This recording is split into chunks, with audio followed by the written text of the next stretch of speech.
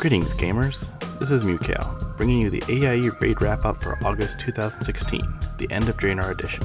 While this was a rather long raid season, even longer than Siege of Orgrimmar, it certainly gave us plenty of time to get things done. With the pre-patch live, we might even see some teams sneak in a quick victory to finish out the expansion. First, we'll start with the WoW raids, in particular, the Mythic section.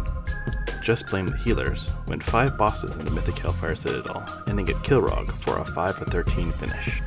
Better late than never managed to make it to the council, leaving them with 4 of 13 to finish out. And now on to the Heroic section. Kitty Aggro and Who Pulled That ended their reign of terror with a 13-13 sweep of Heroic.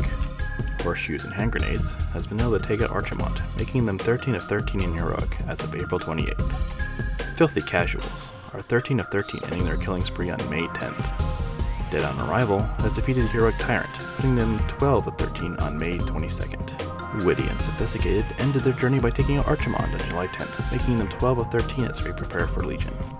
Serial Killers decided they liked the coziness of Sukun's lair, choosing to hang out there until Legion, leaving them at 8 of 13. Uko Hosenstyle seemed to like that idea as well, ending their progression with Sukun, skipping Iskar, which I don't blame them for, and ending at 7 of 13. And from there we move on to the normal section. Fert, who is anything but normal, is now 13 of 13, having taken down Archimon on July 28th.